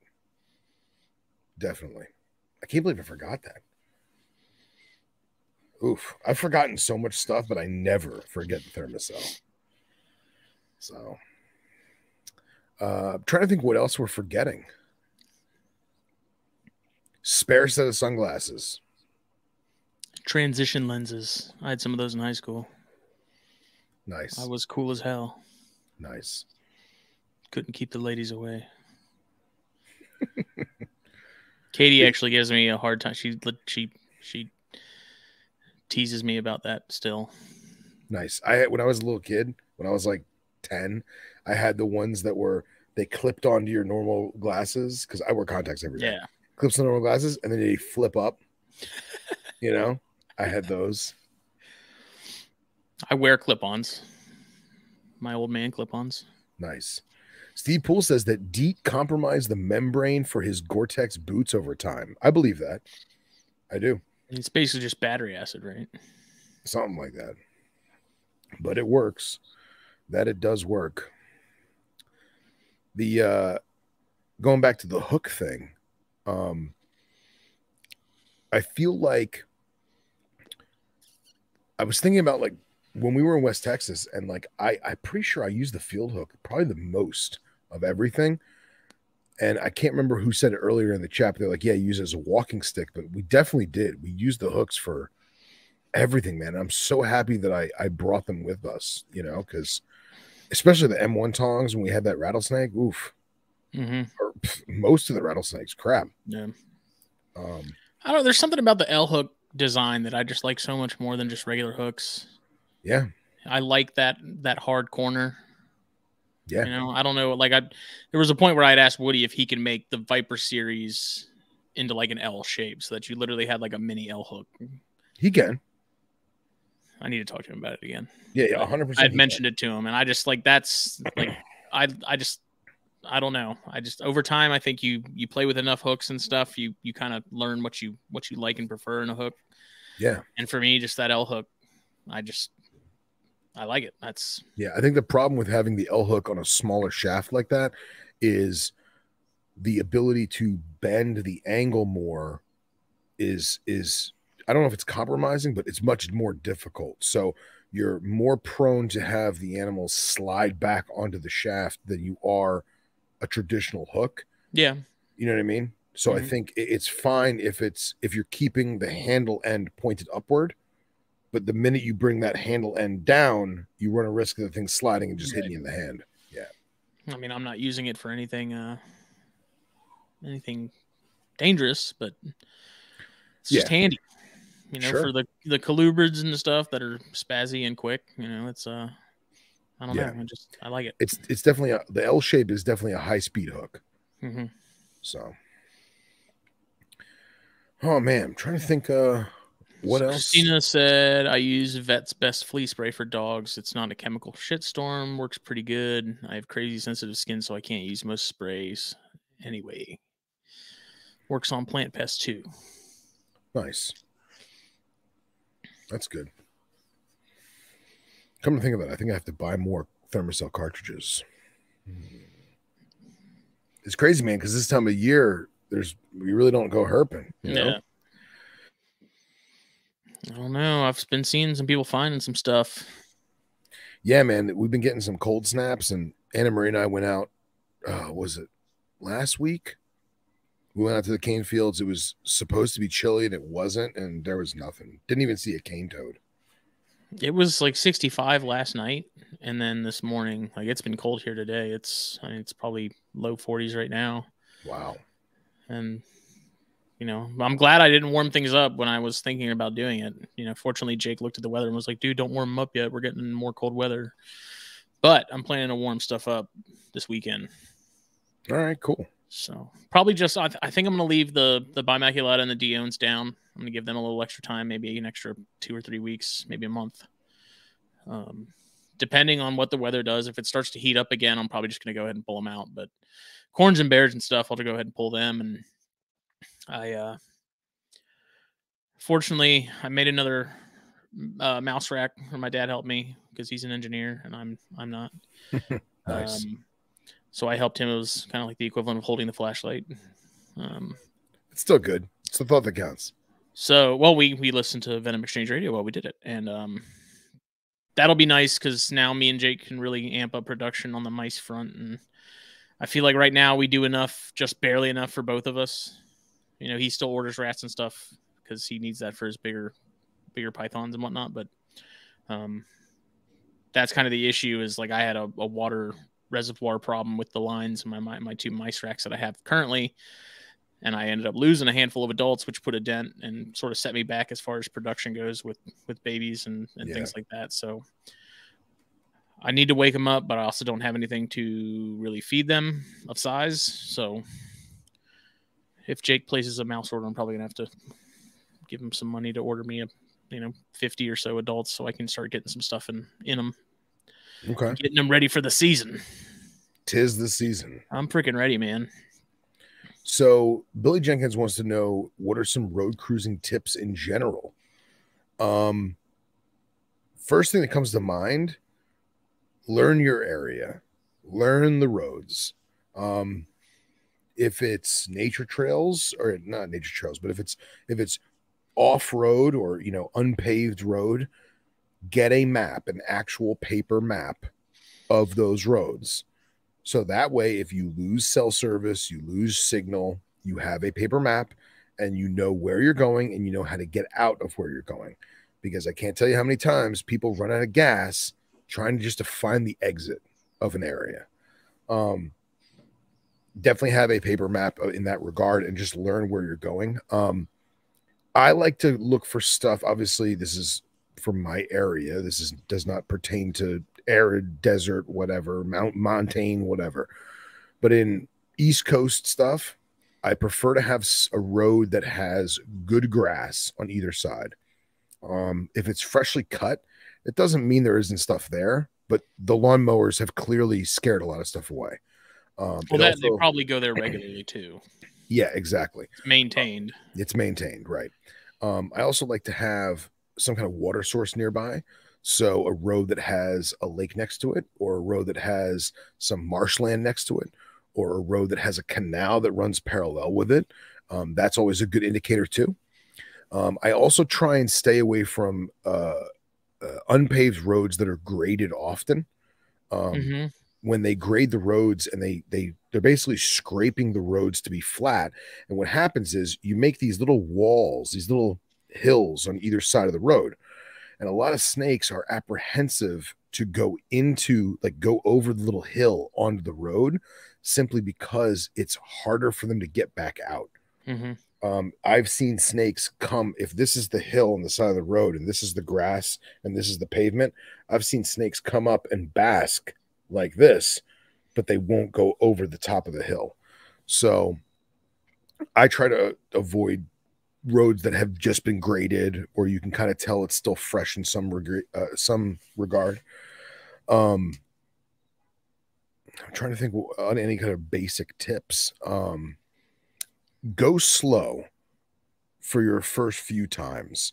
You don't have to crawl and idle, but don't try and go road cruising at 50 miles an hour because you haven't really got a feel for it or an eye for what you're looking for. And then as time goes on, especially if Phil is driving. And at the same time, you're going to learn as time goes on what to look for in terms of what snakes look like what.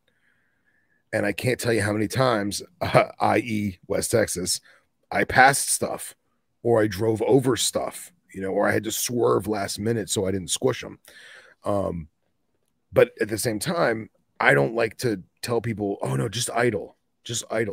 Because if it's a high speed snake, like some kind of colubrid or something, it's going to see the car coming and go, oh crap, a car, and it's going to run away.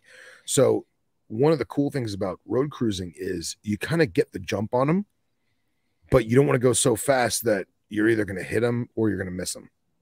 There's like a happy medium depending on where you're at and what speed you're going. I also am a firm believer in checking your tires frequently and making sure the air is at an appropriate level. And by that, and people may yell at me for this, and by that means not having the tire full to the perfect amount.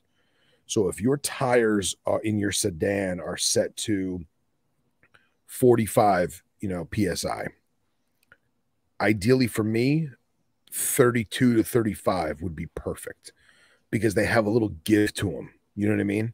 There's a little bit of give if you're going to go over rocks and gravel and crap like that. You're less prone to have it pop or get damaged because it has a little give to it. Now, when you go below 30, now you're getting in the danger zone. I would not recommend that at all. So making sure that your air in your tires is appropriate, especially if you're just having normal street tires, normal sedan tires. Yeah, we learned that the hard way too. Yes, oh my God. yes. We were all screaming at the door as if that was going to somehow make it open faster. Yeah.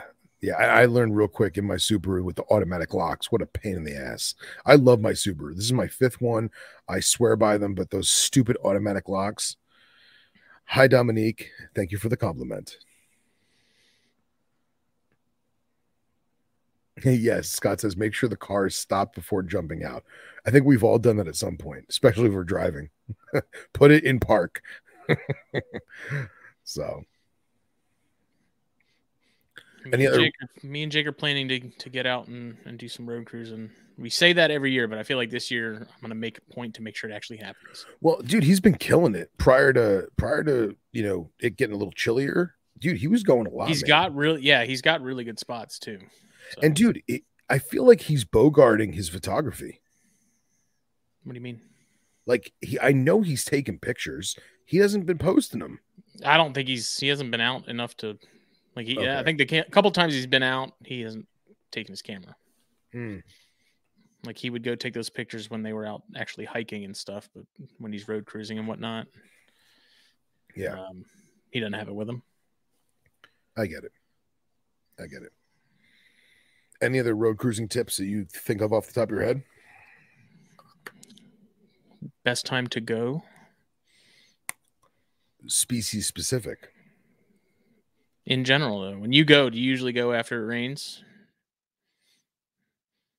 Do you go like directly after it rains, or do you go a little bit after it rains? Like, do you give it some time?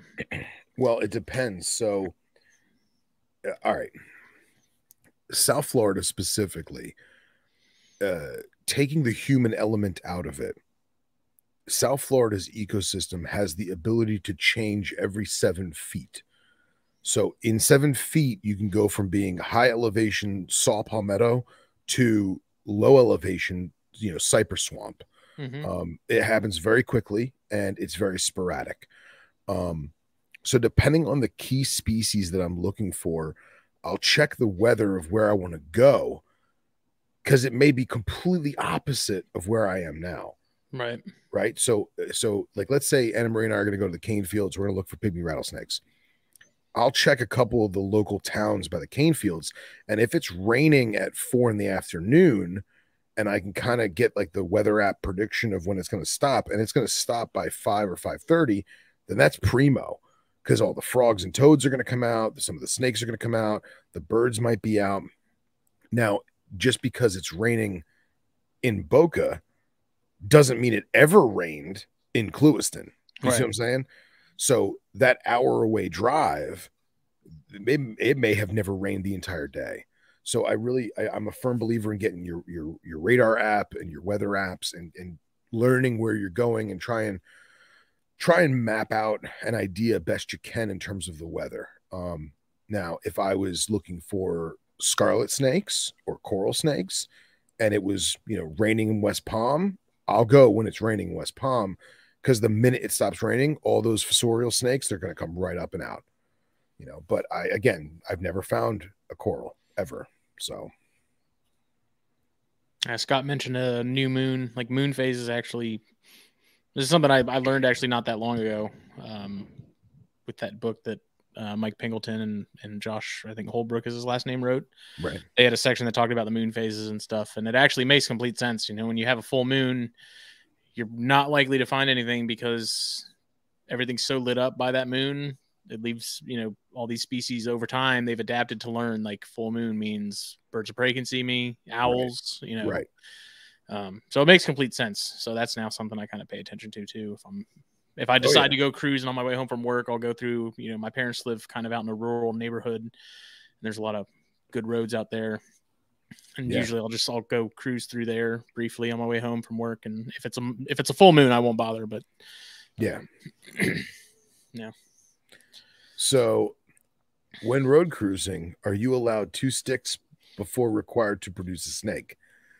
This is a fantastic rule. So I give people 3 sticks and a shadow.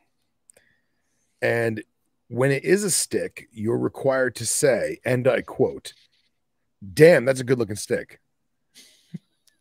Because everyone's allowed 3, but after that, you must produce a snake. So it's funny. I keep telling Billy to make this shirt, and we're going to make this shirt eventually. I'm not a Jeep guy. I'm Subaru for life. But Jeep has that iconic grill, and they use that grill as like their silhouette slogan, silhouette logo, right? I want a shirt that has that silhouette Jeep grill with the headlights casting light on the road in front of it, and it's just a stick. And it says, "Damn, that's a good looking stick." I want a shirt that says that. So I'm sure we can find someone to do it. Yeah, exactly. And only herpers would get it, and that's the best part. So, but sticks, belts, yeah, garbage bags, bodies, engine belts. One thing I will say is be mindful of what direction you're going in terms of the sun being in your face or at your back, because if you like being blinded, well, not even the blinded, it's going to produce more shadows. Mm-hmm. So if you're on a unpaved road and you're driving into the sun, I would rather drive into the sun on a dirt road than away from it. Because when I'm driving into it, it's harder to see because the sun's in your face, but the silhouette shadow of the snakes is going to be that much more prominent because you're on the shadow's side. Does that make sense? Right? Mm-hmm. So I prefer to see that. I prefer to see that thicker shadow, right? Opposed to a thinner snake silhouette or snake, visually seeing the snake, if that makes any sense. You're using the shadows to your advantage. Makes sense. Yeah. And I will say, depending on where you are, make note of plants on the side of the road. Like, for example, by me, we have a lot of creeper vine that comes out of the grass. Well, is it a creeper vine that has no leaves because it's, on its last leg? Or is it a rough green snake? Learn that if you see a lot of they're not carpenter ants. What the hell ants are they? If you see a lot of ant mounds in a line on the road, you'll also notice that Nerodia will emulate that line. And you'll be like, oh, it's just another ant pile. I'm like, wait a minute. That ant pile has lifted its head up in the air to smell the air. So that's probably a snake. And then you pull up and sure as hell, it's a, Nerodia or a pygmy or something. So horn lizard, right? I wish. Take me back to Pinto Canyon. Yep. That's a good shirt. Take me back to Pinto Canyon. Just have like a horn toad, just like, That'd be great. That would be great. That'd be great. Do like one of those like all one color like Patagonia style shirts. That'd be hilarious. That'll be great. I love it. Everyone's listing things they see on the side of the road. Pieces of tire, worms, and Yeah. DORs. They give you a split second of hope every pass. And I will say this: if you encounter other herpers, obviously be kind to them, be kind to everyone, but be careful because Casey and I had some run-ins with some very interesting herpers, and it got real dangerous real quick with people that shouldn't be handling venomous snakes. So be mindful of what's what.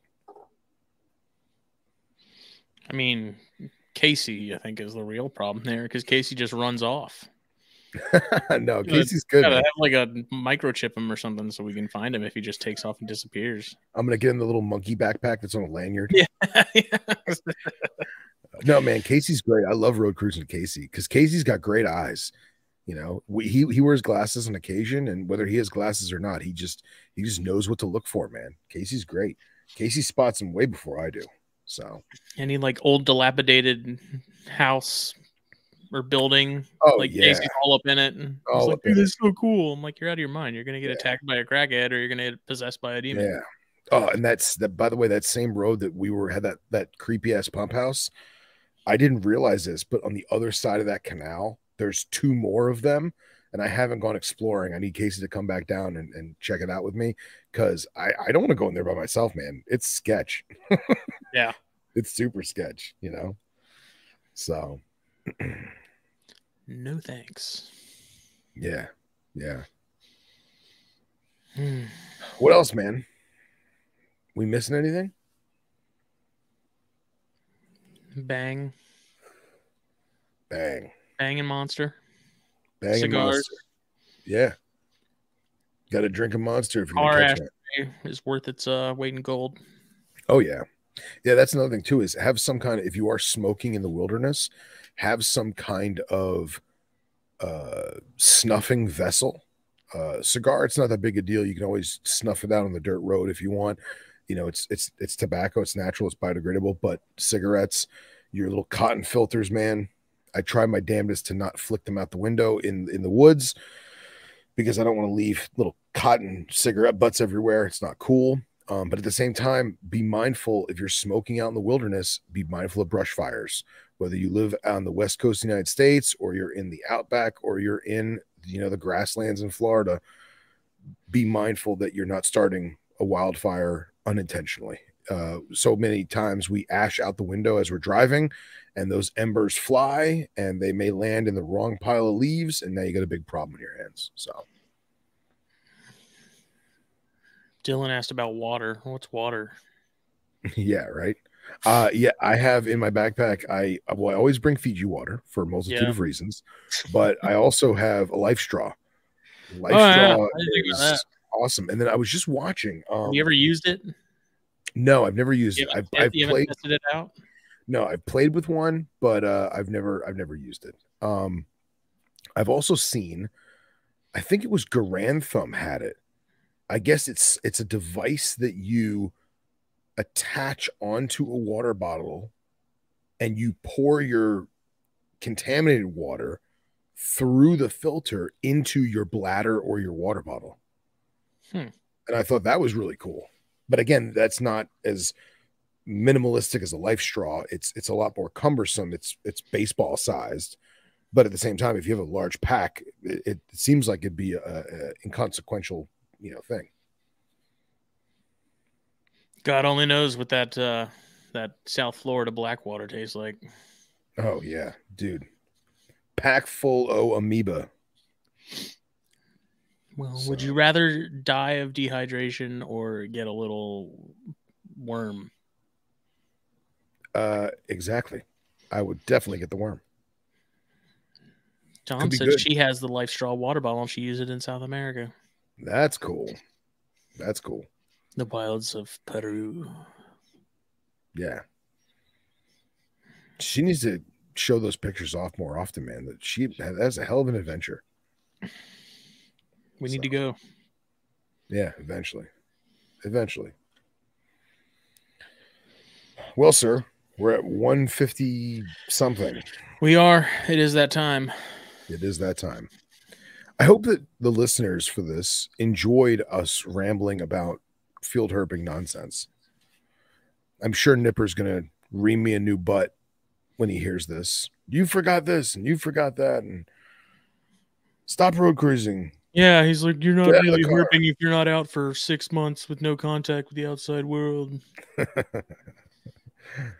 we're not all as cool as Nipper. Yeah, well, I think the other thing too is a lot of the places he's going don't necessarily have the road system that we have. You know what I mean? Yeah. So don't encourage him. I know. Well, this show was brought to you once again by Puget Sound Pythons. Check them out: Facebook, Instagram, YouTube. Please give them a follow. I've redone the description, copy and paste stuff, so their link should be down below. Black Box as well. Check them out: Facebook, Instagram, blackboxcages.com. Check it out. 100%. Field guides. Scott mentioned those earlier too, and we failed to mention that field guides are handy, and especially if you're in a country you don't know what everything is. Yes, and not just for snakes and reptiles and amphibians, plant life, insects, any kind of arthropods, stuff that you don't want to get bit by, stuff that you don't want to touch and or eat. Definitely. We're talking to you, people who post pictures holding blue-ringed octopus. Yeah. What was Scott talking about? Those suicide bushes? Oof. I don't know. Yeah. What the hell's that? It's this plant that they got in Queensland that I guess has like nematocysts that will destroy your world. Yeesh. I mean, it's Australia. Of course they do. Even the freaking bushes will freaking kill you. Yeah. Of course, everyone in that country's tough. They got to be, because you walk out your front door and there's 50 things that could kill you within seconds. Yeah. Fucking kangaroos. The deer of the outback. All right, kids. All right. We'll see you next week. Thank you, everyone. THP should be back Thursday. Jake has COVID, but he should be good to go by then. So we will talk to everybody once again Thursday night. And we'll see you later. Bye.